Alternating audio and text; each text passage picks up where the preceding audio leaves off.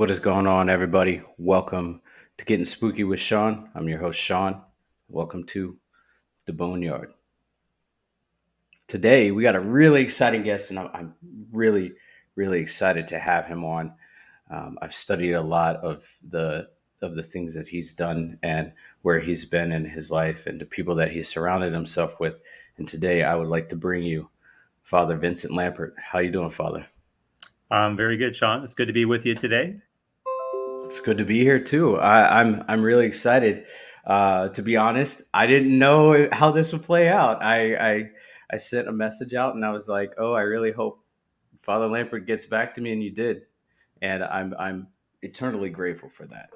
Thank you. Yeah, I like to do interviews with a wide variety of folks, just as a way to help educate people, maybe put some information out there, and allow people to listen to our conversation today, and perhaps just challenge them to think about what it is that they believe themselves. Absolutely, absolutely. So, Father, would you like to give a formal introduction of yourself? Yes, my name is Father Vincent Lampert. I'm a Roman Catholic priest of the Archdiocese of Indianapolis. I've been a priest now for the past 32 years. So I was ordained in 1991. And back in 2005, my bishop appointed me to be the exorcist for the Archdiocese of Indianapolis. So I'm now in my 18th year of doing that ministry. And I received my training in Rome back in 2006. Wow, wow, that it's a lot to unpack.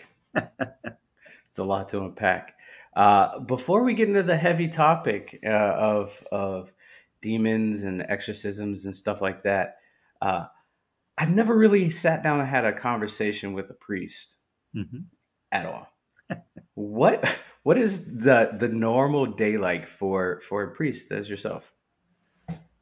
Well, in addition to being the exorcist, I'm also the pastor of two churches in southeastern Indiana. So I'm located about 35 miles outside of Cincinnati, Ohio.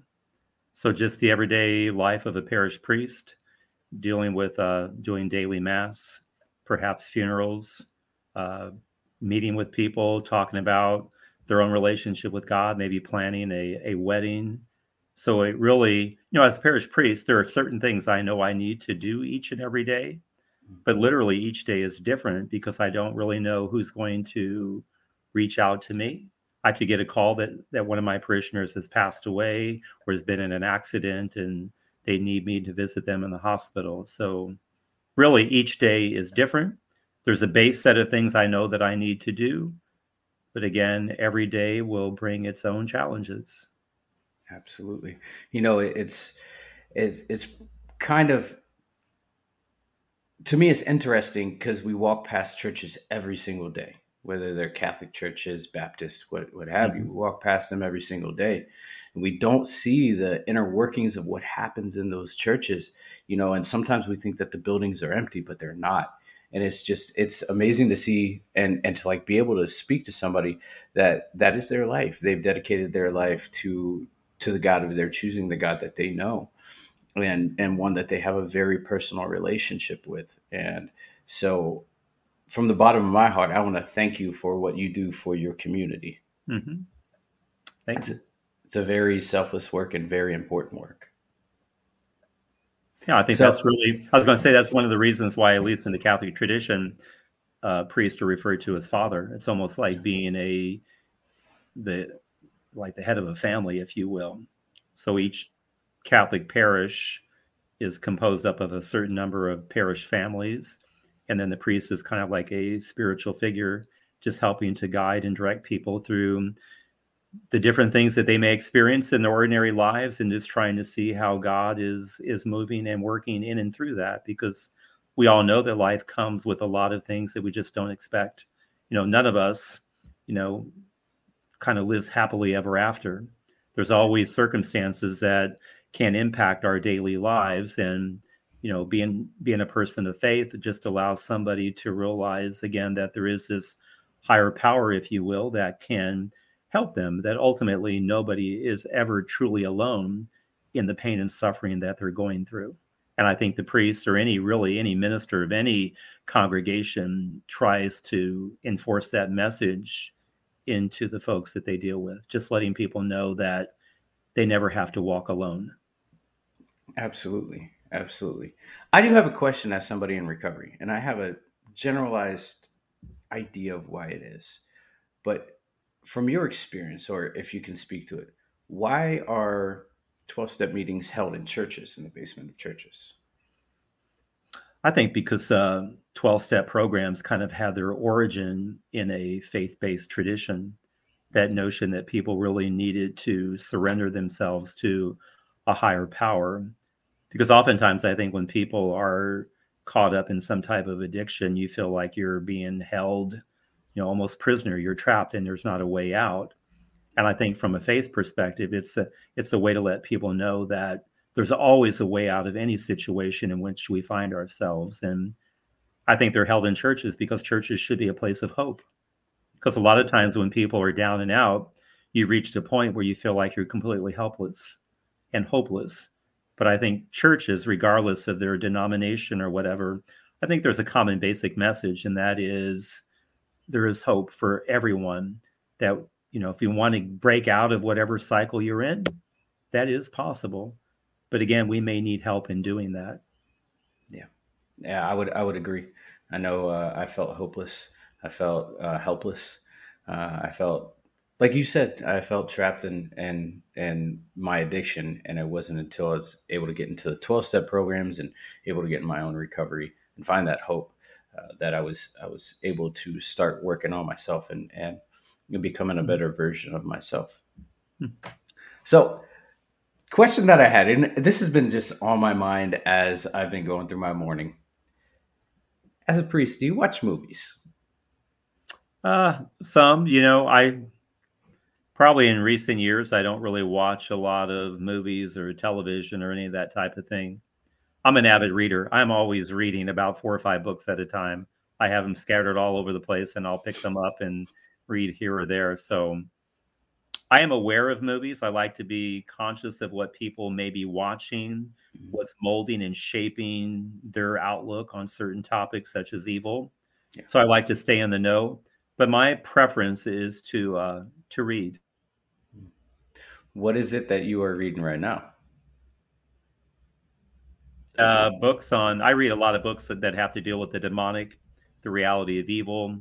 I read books on the topic of faith, books on God's role in people's lives. And because again, that helps me to kind of better frame, kind of the message that any minister would try to put out to people. Yeah. I think a lot of people that find themselves, whether it's addiction or maybe dealing with the demonic, oftentimes they feel like they're alone. Yeah.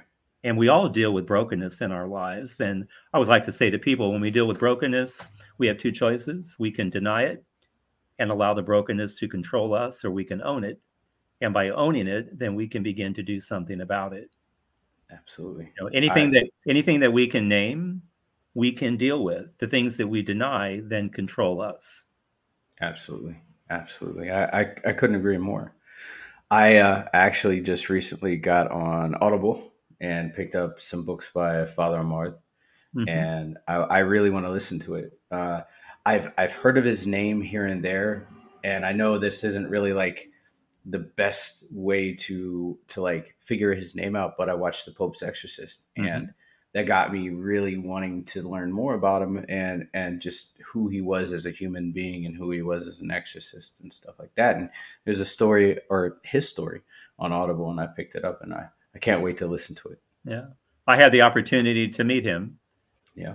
before he passed away. So Father Gabriel Amorth was the former chief exorcist in Rome. He's probably credited with helping to bring the ministry of exorcism kind of into the modern spotlight, if you will. Oftentimes, people might think of exorcism and demons and the devil as kind of a throwback to, I don't know, the Middle Ages or to a time when mental health issues weren't well understood. But I think Father Amorth, he is the one who kind of brought the topic back into the modern discussion. Yeah. Yeah. I think it's a conversation that isn't necessarily spoken about a lot. And I like we were talking before we hit record. for a long time, people that were dealing with some serious demonic forces were put in hospitals or put away in insane asylums and told you're crazy and essentially separated. Which, from my understanding, that's what a demonic force wants to do is to separate you, isolate you from everybody around you, and then wreak havoc in your life. Yeah, that's that notion of divide and conquer. Yeah, Any enemy would try to do that, and certainly the devil would try to do that to convince somebody that they're completely isolated and alone, yeah, so that you completely abandon all sense of hope. yeah, But again, I think that's the key ingredient of any type of faith, is that you discover there's a way out of any circumstance that you may find yourself in. There were years ago when I was in the seminary back in the 1980s. So seminary is where a man would go to study to be a priest. mhm, And I remember a line in a book that I read that said, if you try to get rid of qualities about yourself that you don't like, then you declare yourself to be more and more non existent, and your devils grow fatter and fatter. So people who deal with addictions may not like that fact, but it's a part of the story of their life. yeah, And we have to just accept that as a part of the story of our life. And when we accept it, we can put our lives on the road to recovery. But I think the demonic would be a force that would try to convince people that it is what it is, that there's no way out. There's that sense of hopelessness, being abandoned, being isolated. Nobody cares. You're kind of out there on your own. yeah, yeah. When you were just speaking about that, I couldn't help but think about a line that I heard. I can't remember where I heard it from, but it was the greatest lie that devil ever told was that he doesn't exist. And Mhm. that's kind of mirrored in addiction, because addiction is the only disease that tells you that you don't have a problem, that everybody else has the problem. So I kind of, when you said that, I was like, wow, that's mirrored. Satan and addiction has kind of mirrored itself in the belief structure. Yeah, that line is from the French poet Charles Pierre Baudelaire, who Okay. says the devil's cleverest ruse is to convince people that he doesn't exist. Yeah. Yeah.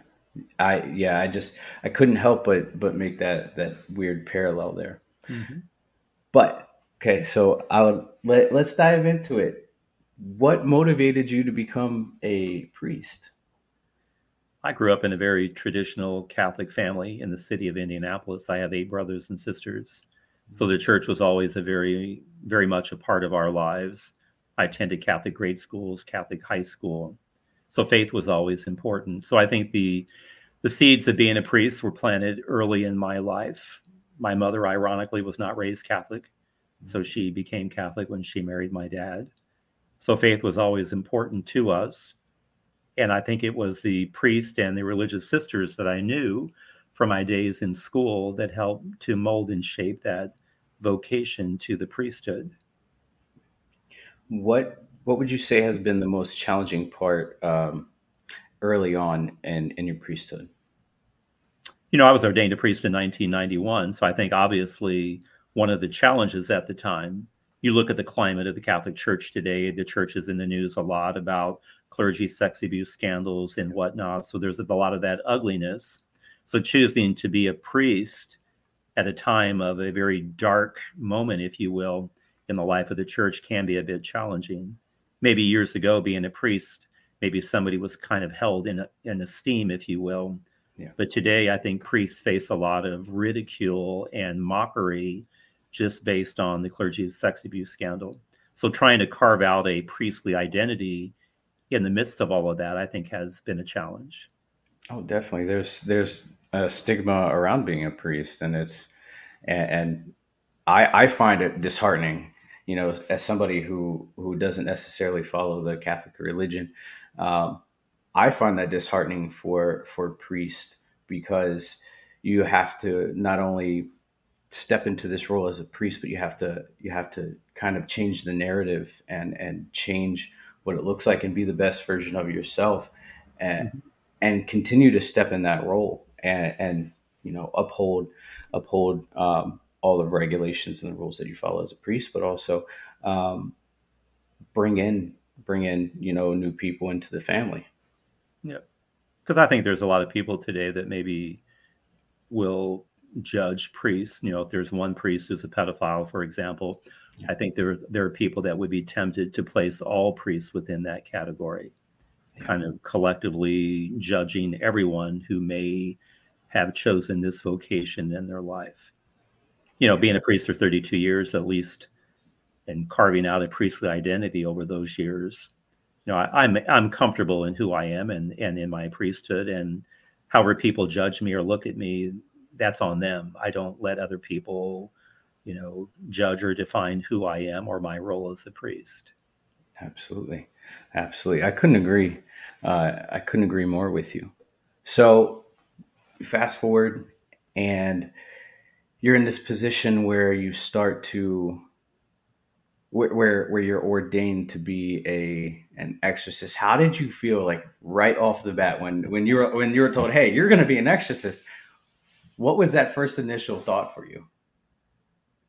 Yeah, I think people should know that as a Catholic priest, when you are ordained a priest, you promise obedience to your local bishop and his successors. So, from a Catholic perspective, the bishop is the exorcist just by virtue of his office. And then a bishop can appoint one or more of his priests to do this ministry in his name. So, back in 2005, the exorcist in Indianapolis passed away. Now, ironically, he was the priest where I attended grade school at the local parish there. Bringing in a mental health component too. The parish was located right across the street from the old Central State Mental Hospital in Indianapolis. Oh, wow. And there was a city park that connected to the grounds of the mental hospital. And that's where we had recess and playground when I was in grade school. Wow. So we used to actually go out on the playground, and then the residents at the mental hospital would come up and just converse and talk with us. So there's the mental hospital across the street. So there's the mental health component. And then the priest there is the exorcist. And then he passed away in 2005 due to cancer.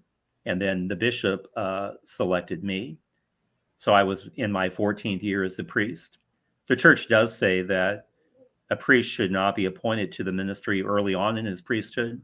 You really have to build up a priestly identity. And then the bishop said he chose me because he wanted a priest who believed in the reality of evil, but also someone he thought that would bring a good, well-balanced approach, meaning not everyone who comes to me who believes they're dealing with the demonic, that would be the case. Because it's always important to look at anyone and just say, is the person suffering spiritually? Are they suffering mentally? Or are they suffering physically? So you collectively bringing in together the priest or the medical doctor or the mental health expert and basically saying, obviously, we know this person is suffering. What are the causes of that suffering? I think that's very important, that statement that you made, to decipher between physical, mental, or spiritually. I think that's important because I feel like a lot of people have this notion that Catholic priests are just out there willy nilly, exorcising demons out of people, and that's not necessarily the case. No, I'm trained to be a skeptic. Yeah. I should be the last one to believe that somebody's truly dealing with demonic forces. That's why, at least in the United States, there's a protocol that we follow where the person's required to have some type of a mental health evaluation and even a physical examination by a medical doctor. Sometimes people will hear the line that the church requires a mental health evaluation and say, well, the church doesn't believe me that it's demonic. But the reality is, if it is demonic, somebody needs to be in a good mental place before going through an exorcism, kind of take the edge off, if you will. Otherwise, it could end up causing greater harm than good. Absolutely. Yeah, I find that's very important too. Like you said, they have to be in a good place mentally in order to go through that, because it can, from my understanding, it can get very tumultuous.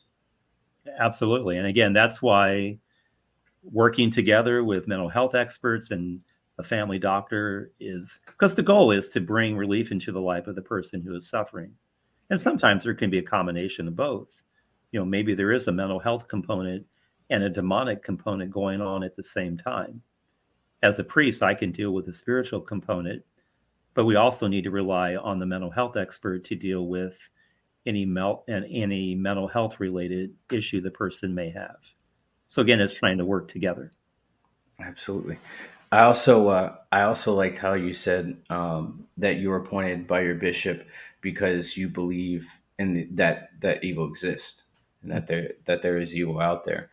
And I think from a perspective, and I'm just going to step into this and step out. I think in the perspective of if there's God, there has to be an equal and opposite. You know what I mean? Mm-hmm. And if you believe what the Bible says, then there has to be an equal and opposite. If there's God, there has to be a Satan. Or the point of Jesus coming and dying on the cross would have meant nothing. And so I was having a conversation with a friend about that last night too, and I said, if the existence of God is there, there has to be, the existence of the devil, Satan, what have you, because the Jesus' sacrifice would have meant nothing. Mm-hmm. And I mean, if I'm a little bit off there, let me know. But that's where I feel I lie. I think you're right on target there because, the notion of, from a faith perspective, when it comes to Jesus, people oftentimes use the word redemption. What does the word redemption mean? I like etymology. I just love the meaning of words. Hmm. And the word etymology literally means to buy back. Yeah. So when Jesus dies on the cross, what is he doing? He's buying us back from what? The fall of humanity that took place. If you look at the book of Genesis, that account Yeah. of the fall of Adam and Eve. So then Jesus pays the price to bring humanity back into a right relationship with God. And we all have free will, so we can either choose to accept what Jesus has done or not. But again, the invitation is there. Absolutely. Now, I have a question. That once again, I've been pining over these questions for a little bit today. Um, One question that I have is: do you believe that people are inherently evil, or are people pure and evil is introduced into their life? I would say that everything and everyone that God creates is good because God is good. So all of creation is good. Sometimes people can corrupt their goodness by turning to evil. So even look at the question of the devil. Did God create the devil? And the answer ultimately would be no, because God doesn't create anything that's bad or evil. But God has given angelic creatures and humans free will. So God creates us, we are good, but then what we do with our free will determines whether or not we will be good or turn to the evil. Yeah, absolutely. Okay, moving forward. I'm really enjoying this conversation. I really like it. I love it. But moving forward, you go to Rome and you start or you start learning how to become an exorcist and all the elements within it. What was one of the more shocking things that you learned once you stepped into that role? I went to Rome because when I was appointed, I became one of only 12 Catholic exorcists in the United States. And the church says the best way to learn the ministry is through the apprenticeship model to work under a seasoned exorcist. But because there were so few in the United States, and unfortunately, the priest in Indianapolis before me, when he passed away, he wasn't able to pass on his knowledge. It's easy to pick up a book and read and understand what the church believes and teaches about the reality of evil and the devil. But there is that need to really kind of have an internship where you actually deal with it. Think of the medical student who studies and studies and studies, but they need that internship where they get their hands-on experience. Mhm. So in Rome, I had the opportunity to sit in on 40 exorcisms over the 3 months that I was there. Wow. So the priest that was training me allowed me to sit in on 40, and that allowed me to see firsthand the church's ministry of those who were up against the forces of evil and who were seeking the help of the church. So really that hands-on, being able to see it firsthand, completely indispensable in taking on this role in the life of the church. Was that first exorcism intimidating? Like, did you walk in there and you're like, "Oh, I'm nervous. I am really scared right now." It was, I very vividly remember the first one. This priest, he was a pastor of a church outside of Rome. So I would take about a 15-minute bus ride. And then it was an old church near one of the largest cemeteries in Rome. Mhm. So there's the church, there was a courtyard. There were about 50 people gathered in the courtyard when I arrived the first time. Then there was a small cluster of buildings where the priest who was training me had his office. So some of these people in the courtyard had appointments to see him. Some would just showed up in the hopes that they would be able to talk with him. Some people were already manifesting the demonic in the courtyard. So you could see the kind of the image from the Bible, the wailing and the gnashing of teeth and the growling and all of that from the people who were possessed that were waiting to see him. Wow. And then I sat down and met with an Italian lady and her husband. And this lady was telling me that she became possessed due to curses. And so I'm talking to her and her husband. And people need to realize because somebody's possessed doesn't mean they're manifesting the demonic Yeah. 24 hours a day. To be possessed means that one has created a connection with the demonic in their life, and then something will trigger the demonic to show itself. So I'm talking to her thinking, well, this doesn't seem to be so bad. And then the priest training me, he's in another room, and then he walks back in and he puts a roll of paper towels on the table, and then he walks back out. He comes back in again and he ties a plastic grocery bag onto this small wall radiator, and then he walks back out. So I'm kind of watching him out of one eye, and I'm talking with this lady and her husband, and then this priest comes back in again, and he's a Franciscan priest, so he's wearing brown robes, Yeah. and then he has a purple stole. It's a piece of cloth that the priest will wear over his neck as a sign of the priestly office. Mhm. And then he has the rite of exorcism in one hand and holy water in the other. He takes the holy water and he blesses this lady. And as soon as the drops of water hit her forehead, her eyes rolled in the back of her head. She began to growl and snarl. Her face contorted, and then her eyes refocused with this very dark, hideous grin on the face, and then looking at me. And I'm thinking to myself, what in the world have I got myself into? And she's growling and foaming at the mouth, and I'm looking at this kind of in disbelief. But then the priest training me reaches over, he tears off a paper towel, he wipes the foam off the mouth of this person, and then throws it in the grocery bag on the wall radiator and just continues. You know, anything the church does in an exorcism is meant to force the demon to show itself, because ultimately the demon would not want to reveal itself that it has an attachment to this person.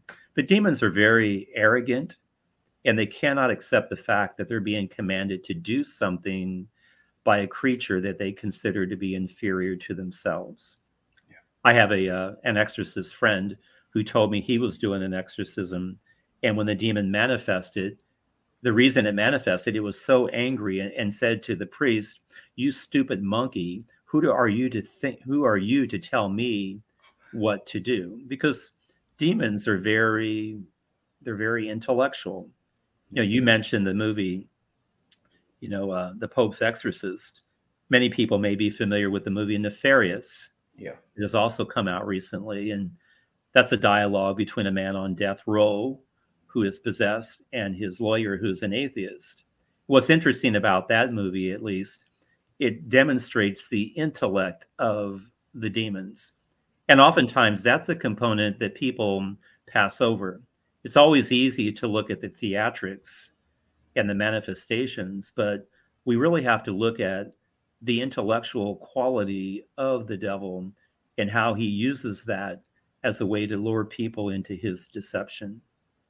Absolutely. I was going to bring up Nefarious, but you did before I could. And that movie, when I saw the trailer for it, I was like, "Oh, this looks really good." I love horror movies. I like movies that deal with the demonic, naturally. So I think as humans, we get intrigued with that stuff. But when I watched it, I got chills just running through my body because just as you said, it doesn't show the theatrics. It shows the intellectual side of demonic forces, right? And how cunning and baffling they can be, right? And he even spelled out what the plan of the demonic was and what the plan of Satan was, right in front of his lawyer or the psychologist. When the psychologist didn't believe him, he just looked at him. He's like, "Yeah, I don't believe you." So I'm sitting here in my seat, and I'm like, "How could you not?" He literally just told you what he's going to do, and you don't believe him. Yeah. It's just it's amazing. But that story or that experience that you had, I got chills thinking about it too. I can envision it as you were sharing it.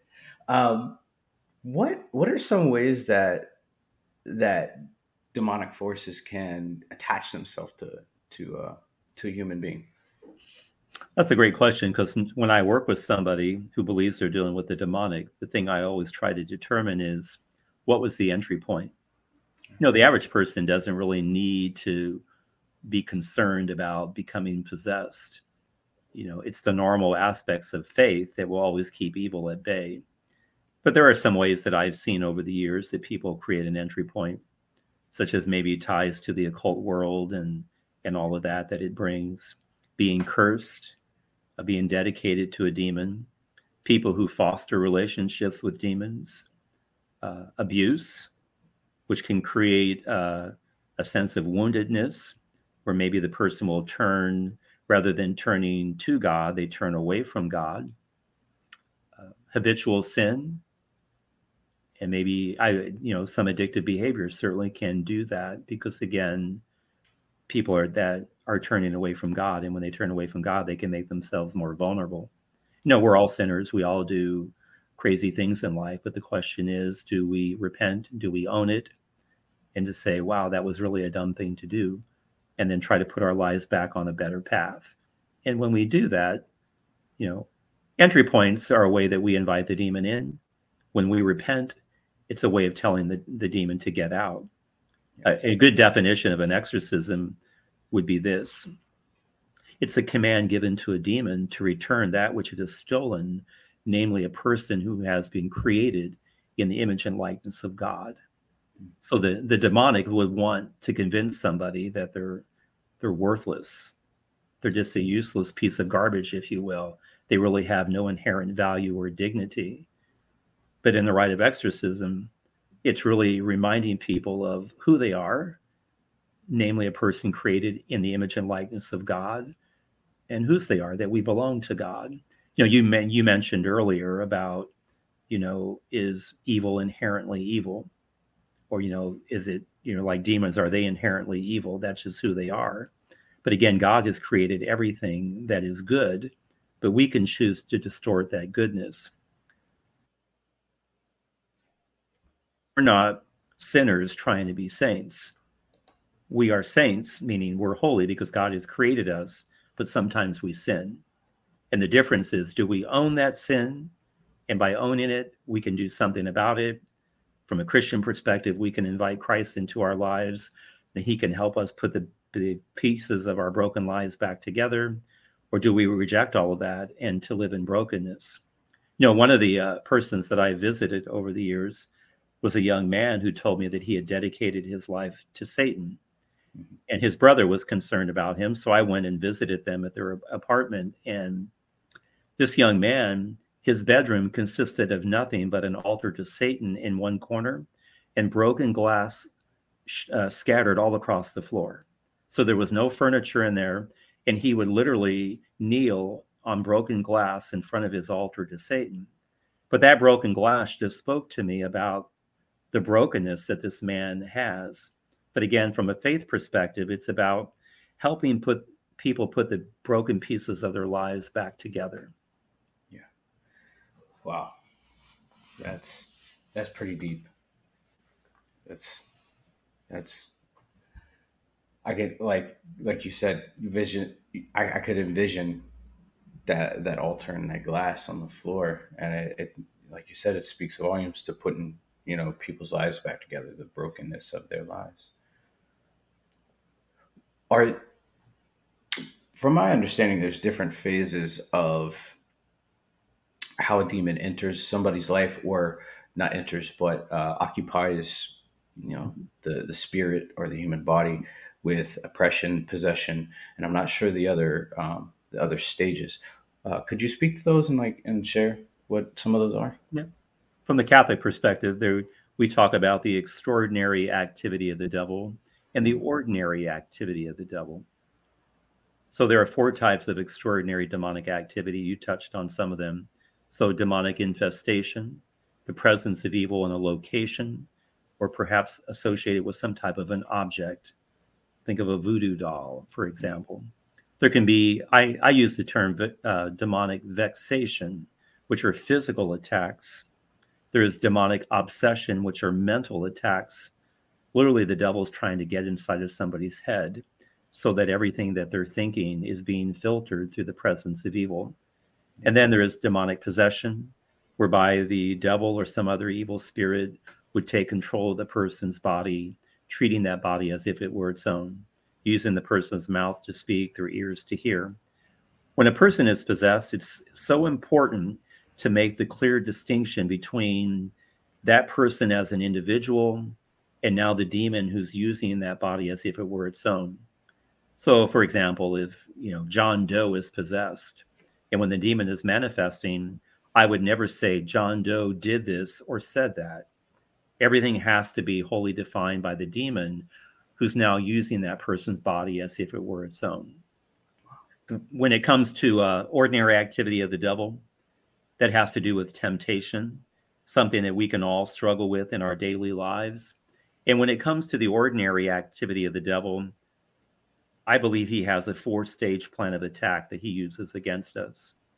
They're all words that begin with the letter D. So it begins with deception, which leads to division, which leads to diversion, which leads to discouragement. So ordinary activity, the devil would want us to buy into his lies. There's the deception. When we buy into the devil's lies and we don't repent, it leads to division. We find ourselves broken. And ultimately, when we're broken, we need to turn to God to help put the pieces of our lives back together. But a lot of times when people give into the devil's lies, they may not feel worthy of God, so they turn away from God, and that's diversion. They look for a substitute for God in their lives. It may even be some type of an addictive behavior that somehow people believe that is giving them a sense of, completeness or wholeness in their lives. There's a great line from St. Augustine. He lived back during the late 4th to early 5th centuries. You have created us for yourselves, O Lord, and our hearts are restless until they rest in you. So the human person, I believe, has the innate desire for God, this higher power, to bring a sense of cohesion to our existence. But once we buy into the deception, which leads to the division, which leads to the diversion, ultimately, it leads to discouragement. And I believe that there are more people discouraged today. They lack any sense of meaning, purpose, or direction in their lives, something that I believe that only that God can give. Discouragement in the Christian context is called akadia. It's a word, it comes from the Greek word, and it basically means I don't care. People reach the point that they're so discouraged that they find no joy, no hope, no purpose in life. And they just walk around kind of without, kind of like a zombie look, if you will. Yeah. Just a frown on their face. There's just no joy whatsoever. Yeah. As you were explaining the last, I almost got choked up because I've been there. And when you were explaining, like, just walking around like a zombie, a few years ago, my depression was so bad that I could be content staring at a blank TV for hours and just not feeling anything. And like you said, Acadia, like I didn't care. And it was like the life was sucked out of me and I didn't have anything to be grateful for. I mean, I had tons to be grateful for. I just couldn't see it. So I started getting a little choked up there. The thing is, when people arrive at discouragement, I think it's a crossroads. Yeah. You have a choice to make. One pathway, I say, will lead to death. Always spiritual, the complete rejection of God or any higher power, but sometimes even physical death. You think of the growing trend of suicide in our society. So many people just reach the point where they just think that somehow things would be better if they just didn't if they weren't here, if they weren't alive. But the other pathway, I think it's the message of faith, is hope. People rediscover that they need God, this higher power in their life, and they recommit themselves to God or this higher power. And in doing so, they begin to climb out of that hole of deception and division and diversion and discouragement. And they begin to find that, yes, there is a reason to live. Life is a great gift from God, and we can find joy and we can find hope. Absolutely, absolutely. Earlier, you were speaking about places being haunted or items being all haunted, and one of the things that was brought up when I was looking through some of the things that you've done, you went to the house that Zach Bagan bought. How was that experience for you? Those places don't faze me in the least. Yeah. Not at all. I know that's very popular today, whether it houses that are so-called haunted or people go on ghost tours in certain towns. I know my sister and I took a little trip a few years ago, and we were in Savannah, Georgia, and that's supposedly a place where a lot of people go on these ghost tours. But the thing about evil is because evil are pure spirits, they don't live in any location. In fact, we would say that they're neither here nor there. We say that they're here or there if they're choosing to act there. So the demon doesn't live in the abandoned, insane asylum, if you will. Yeah. Oftentimes, it's the things that people are doing there that are gaining the attention of the demons and causing them to manifest there. Because ultimately, what do demons want? They want our destruction. Yeah. They want to destroy the human person. So it's not like the demon has an address where he's like, "Hey, I'm sitting at 105 Holloway Drive." I had a ghost hunter who told me one time that place was haunted, and he was leaving, and he said, any demons that are here, you're not allowed to follow me home. But again, how do spirits move? And from a Catholic perspective, looking at folks like St. Thomas Aquinas, they move by thought. They don't have to catch a plane or a car or anything like that. Yeah. They think and they're there. Yeah. So whether it's this, house that's supposedly haunted, the demon just can say, think it, and they're there. Yeah. So angelic thought, angelic movement. Makes sense. Makes a lot of sense. And I like how I do like how you put like the demon doesn't just live here. Like he's everywhere. Yeah. And it's intention too, right? It's intention. If you go into a place with the intentions of summoning a demon or doing occult activities, you're gonna get that in return. Yeah. And it's also one's perspective on this entity that they're encountering. Yeah. Do they somehow believe that it's powerful?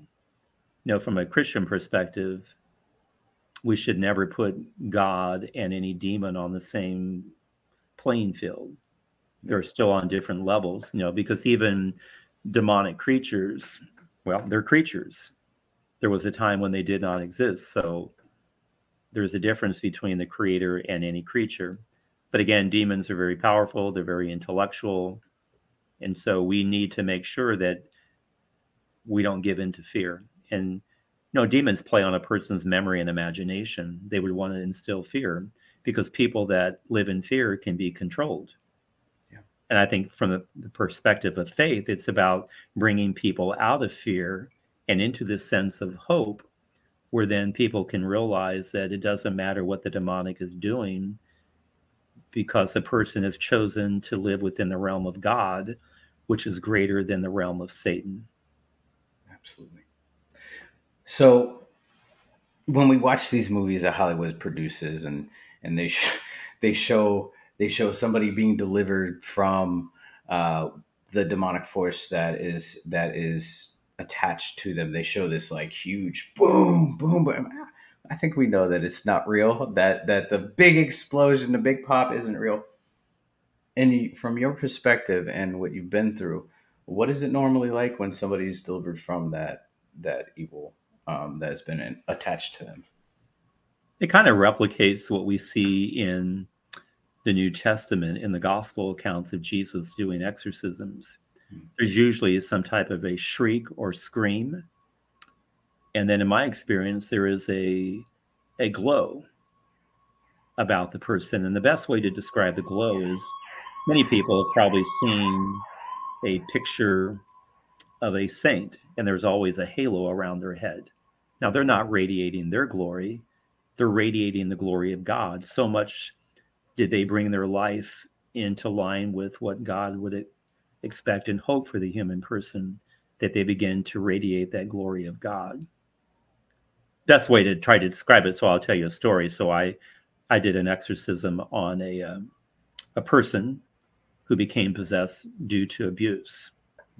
She told me that at the age of 7, her father began to rape her, and it continued for 5 years.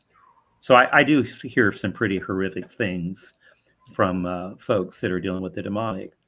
Well, she said that at the age of 12, her father then turned his attention to her younger sister. She was shattered. She was broken. She said that she blamed God for allowing this to happen. So she rejected God and then turned to the world of the occult, who said that they could help put the pieces of her life back together. But then she said she never felt any relief. She only felt even more broken than before. So she's telling me the story, and then she's sobbing uncontrollably. And then she says, "Will you help me?" And I said, "Well, Jesus can help you."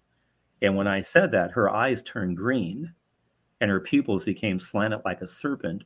And this voice came out of her mouth and said, "Who's he? He has no power over us." And then as an exorcist, I prepare myself. There's no such thing as an emergency exorcism. Yeah. When that's done, the devil usually has the upper hand. So I prepare myself and where an exorcism will be performed and who else will be present. So a week later, I'm doing the exorcism on this lady. She has a friend with her, and then there's another priest with me. And when I begin the rite of exorcism and I bless her with holy water, the green eyes came back again and the slanted pupils, and the demon looked at me and said, "You can't get rid of us. We've been here too long, and you're not strong enough." Again, trying to have that instill fear in me, if you will. So I continue with the rite of exorcism from a Catholic perspective. Holy water reminds us of our baptism into Christ. There is the litany of the saints invoking the presence of the holy men and women down through the ages that we believe are in heaven to be present in this prayer of the church. A part of the rite also includes it's called the insufflation prayer. It's breathing on the face of the one who is possessed. It recalls Jesus breathing on his disciples and saying, "Receive the Holy Spirit." It's the notion that wherever the Holy Spirit is present, an unclean spirit cannot remain. So during the rite, when I breathe on the face of the person and invoke the Holy Spirit, the chair the person was sitting in flew back 10 feet and hit the wall. And then there was a shriek and a scream, and the lady comes flying out of the chair, and she lands on the floor. Myself and the other priests pick her up, and she's praising and glorifying God, and there's a glow about her face. Wow. Again, that's an indication that the demon has been cast out. And here she is radiating the glory of God and now singing the praises of God. Wow. That's intense. It's pretty intense. And each exorcism is different. Yeah. Because you just don't know what type of demonic entity one may be dealing with. Is it the devil himself? Is it some other lesser demon, if you will? So I've worked with a person for well over a year before they were delivered. This person with the green eyes, that took 45 minutes. Oh, wow. So each case is really different. There's no way of determining to say this is the normal. There is no such norm because every person and their situation is unique and different. Now, have you encountered Satan himself? Yes. I was assisting an exorcism in another state. I can only help in another area if I'm invited by that local bishop. And this man was possessed by Beelzebul, which is the devil. It means Lord of the Flies. And the devil is associated with death because his lie to Adam and Eve in the garden when he said, "Surely you will not die," brought death into the world. And also the demon Molech, which is a demon that people used to sacrifice their children to. Yeah. And at one point, the demon Molech begins to chant. And then I commanded the demon to tell me what it was saying. And the demon said that in its own language, it was glorifying Satan, because Satan was the chief of all the demons. And he wishes to show his, fealty, his, fidelity to Satan, and to honor and worship him. Wow. Man. Was that a little bit nerve-wracking when you hear the name Satan pop up in an exorcist or an exorcism? It maybe on some level, but 18 years into this, it doesn't faze me or cause me any fear. One of the exorcisms, in Rome, after the 40 that I sat in on, before I left Rome, I sat down and kind of had a one-on-one conversation with the priest who trained me and just wanted to ask some questions. So I did ask him what was the most difficult exorcism that he ever performed. And at the time, he had been doing it for 25 years. And he said that he had worked with somebody for 5 years. And he said this man that was possessed, the demon would be very reluctant into naming itself. In the rite of exorcism, the priest can command the demon to name itself, because when you know the name of a person, you have a certain amount of power and authority and control over them. And so the priest said, he said to the demon that was possessing this man, "Is your name Lucifer?" And he said, the demon responded, "I used to be known by that name, but no longer." Before he fell, Satan was Lucifer, the greatest of all the angelic creatures. But the priest who trained me said in that response, he learned that the devil can no longer use the name Lucifer, because to use the name Lucifer is to acknowledge the giver of that name, namely God himself. And because Satan has rejected God, then he can no longer acknowledge the name Lucifer, which God had given to him. Wow. Wow. Well, my question to you, I guess, is what is the most difficult exorcism that you've ever been a part of? It was probably the one that I did early on. So after returning from Rome, there was a person that I began to work with, and they were possessed by 7 demons. Ooh. Oftentimes when people are possessed, it's rarely is it a case of one demon. It's usually multiple. Kind of they're acting in a cluster, and there's usually a higher ranking demon who's in control. From a Catholic perspective, we would say there is a hierarchy in the angelic world. And when these angels fell, 1/3 of them, as we learned from the book of Revelation, they fell from all 9 choirs of the angels. So just as much as there is a hierarchy in the angelic world, there is a hierarchy in the demonic world. The weakest of the demons are always the first to go. So I worked with this lady for about a year. The weakest demons were gone, but the higher ranking demon refused to go. It's interesting when you read the Bible accounts of demons when they speak to Jesus, they go back and forth from speaking in the singular to the plural. In chapter 4 of Luke's gospel, when the demon speaks, it says, "I know who you are, the Holy One of God. Have you come against us before the appropriate time?"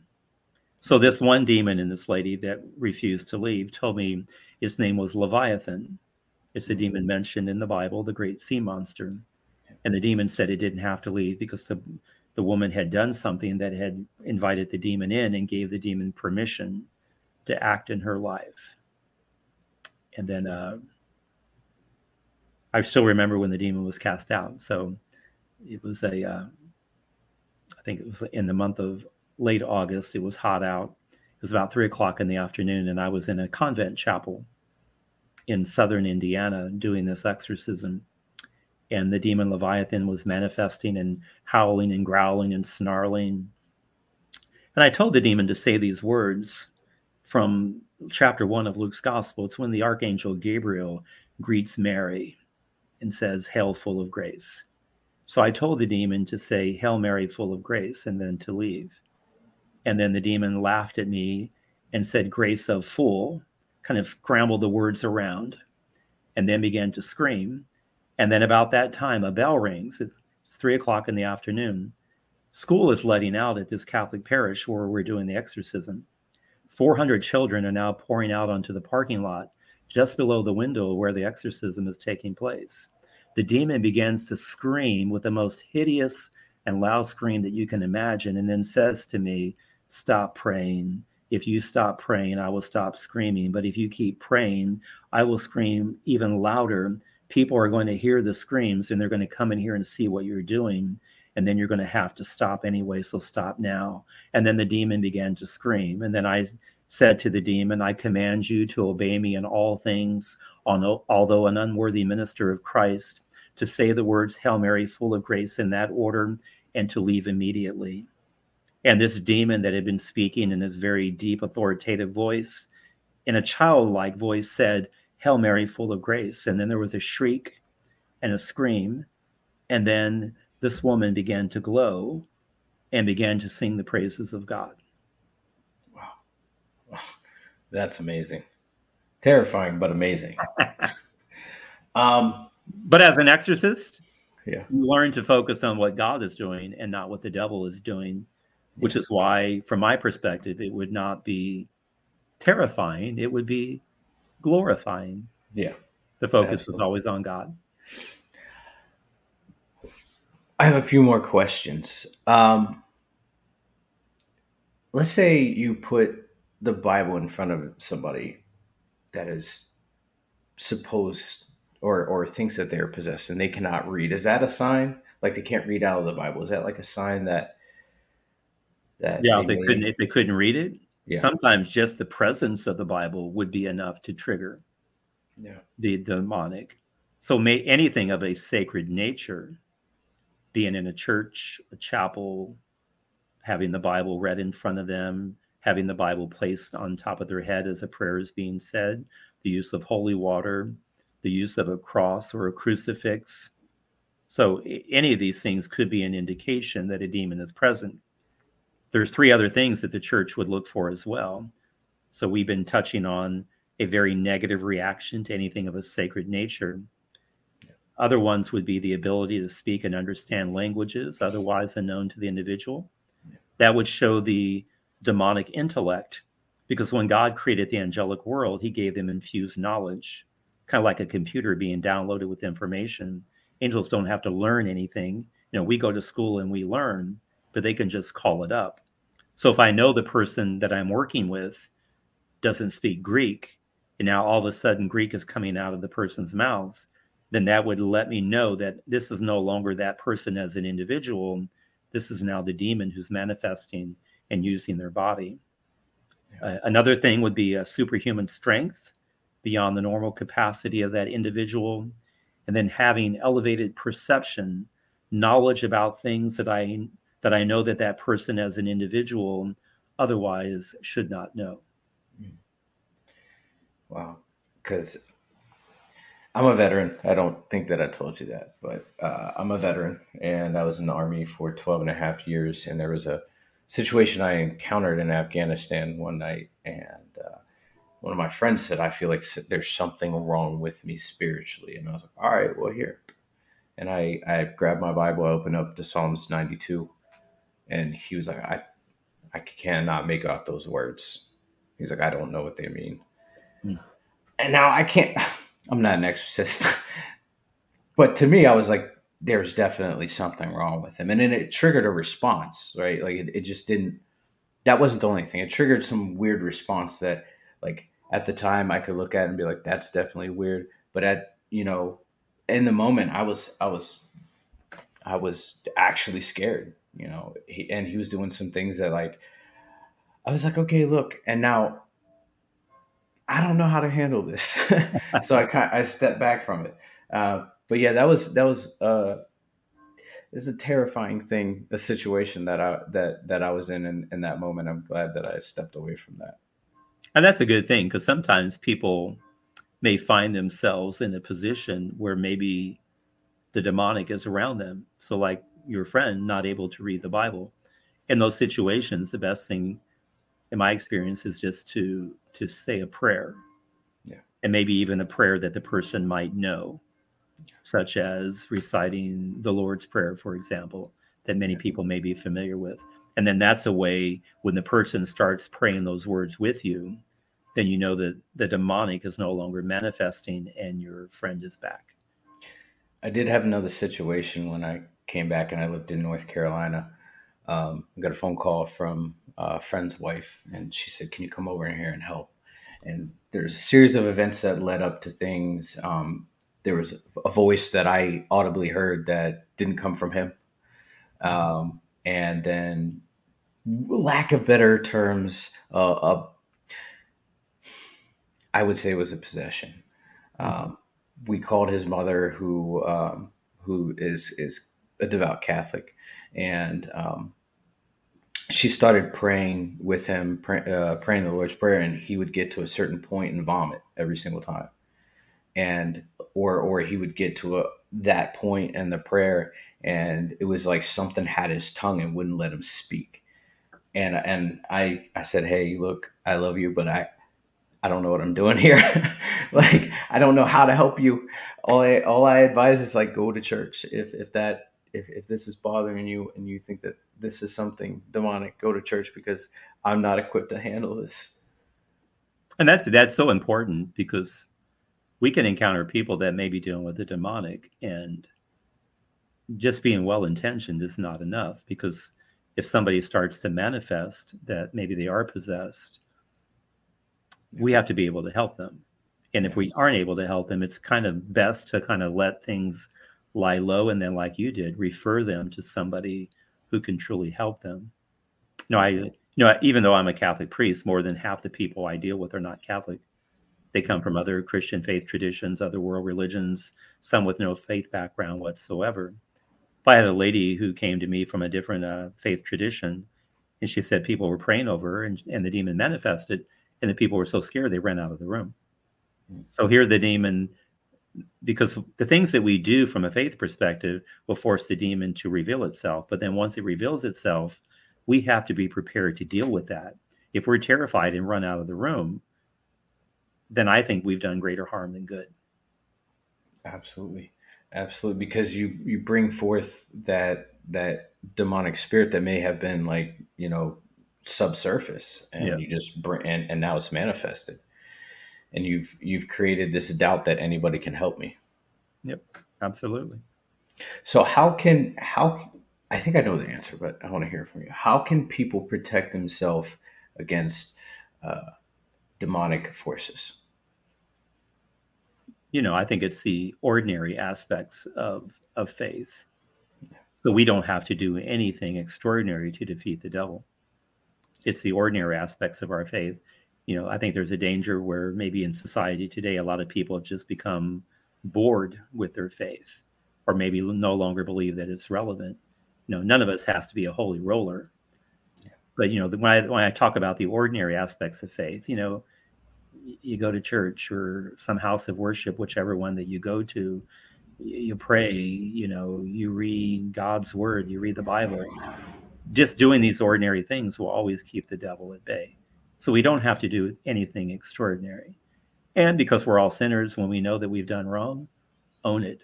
You can, repent, acknowledge that made a mistake. You know, Humans, we have the capacity to grow in understanding. We can say to ourselves, that was a really dumb thing to do. Yeah. Now, we can't go back and undo it, but we learn from it and then we move forward.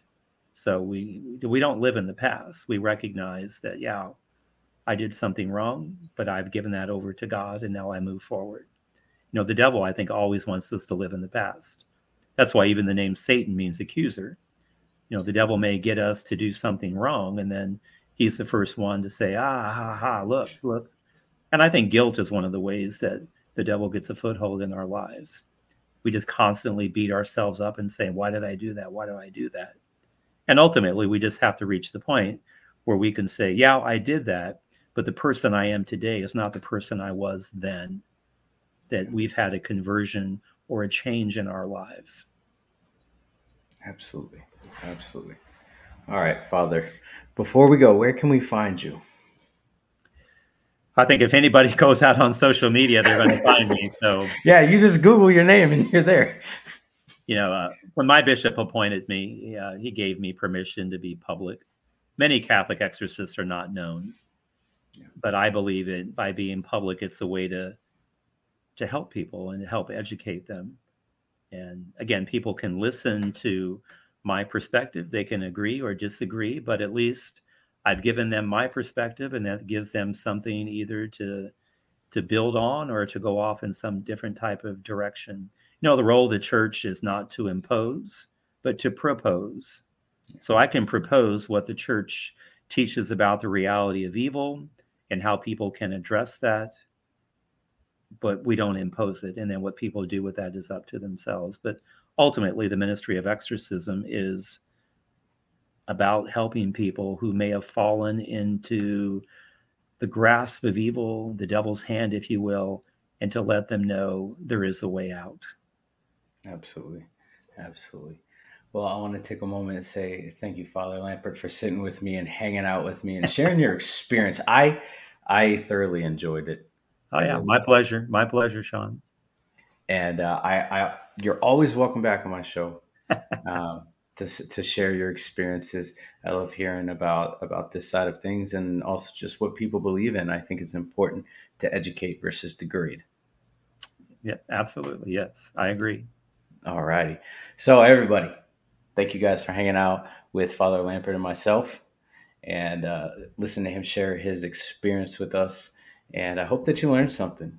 And till next time, have a good day. Much love.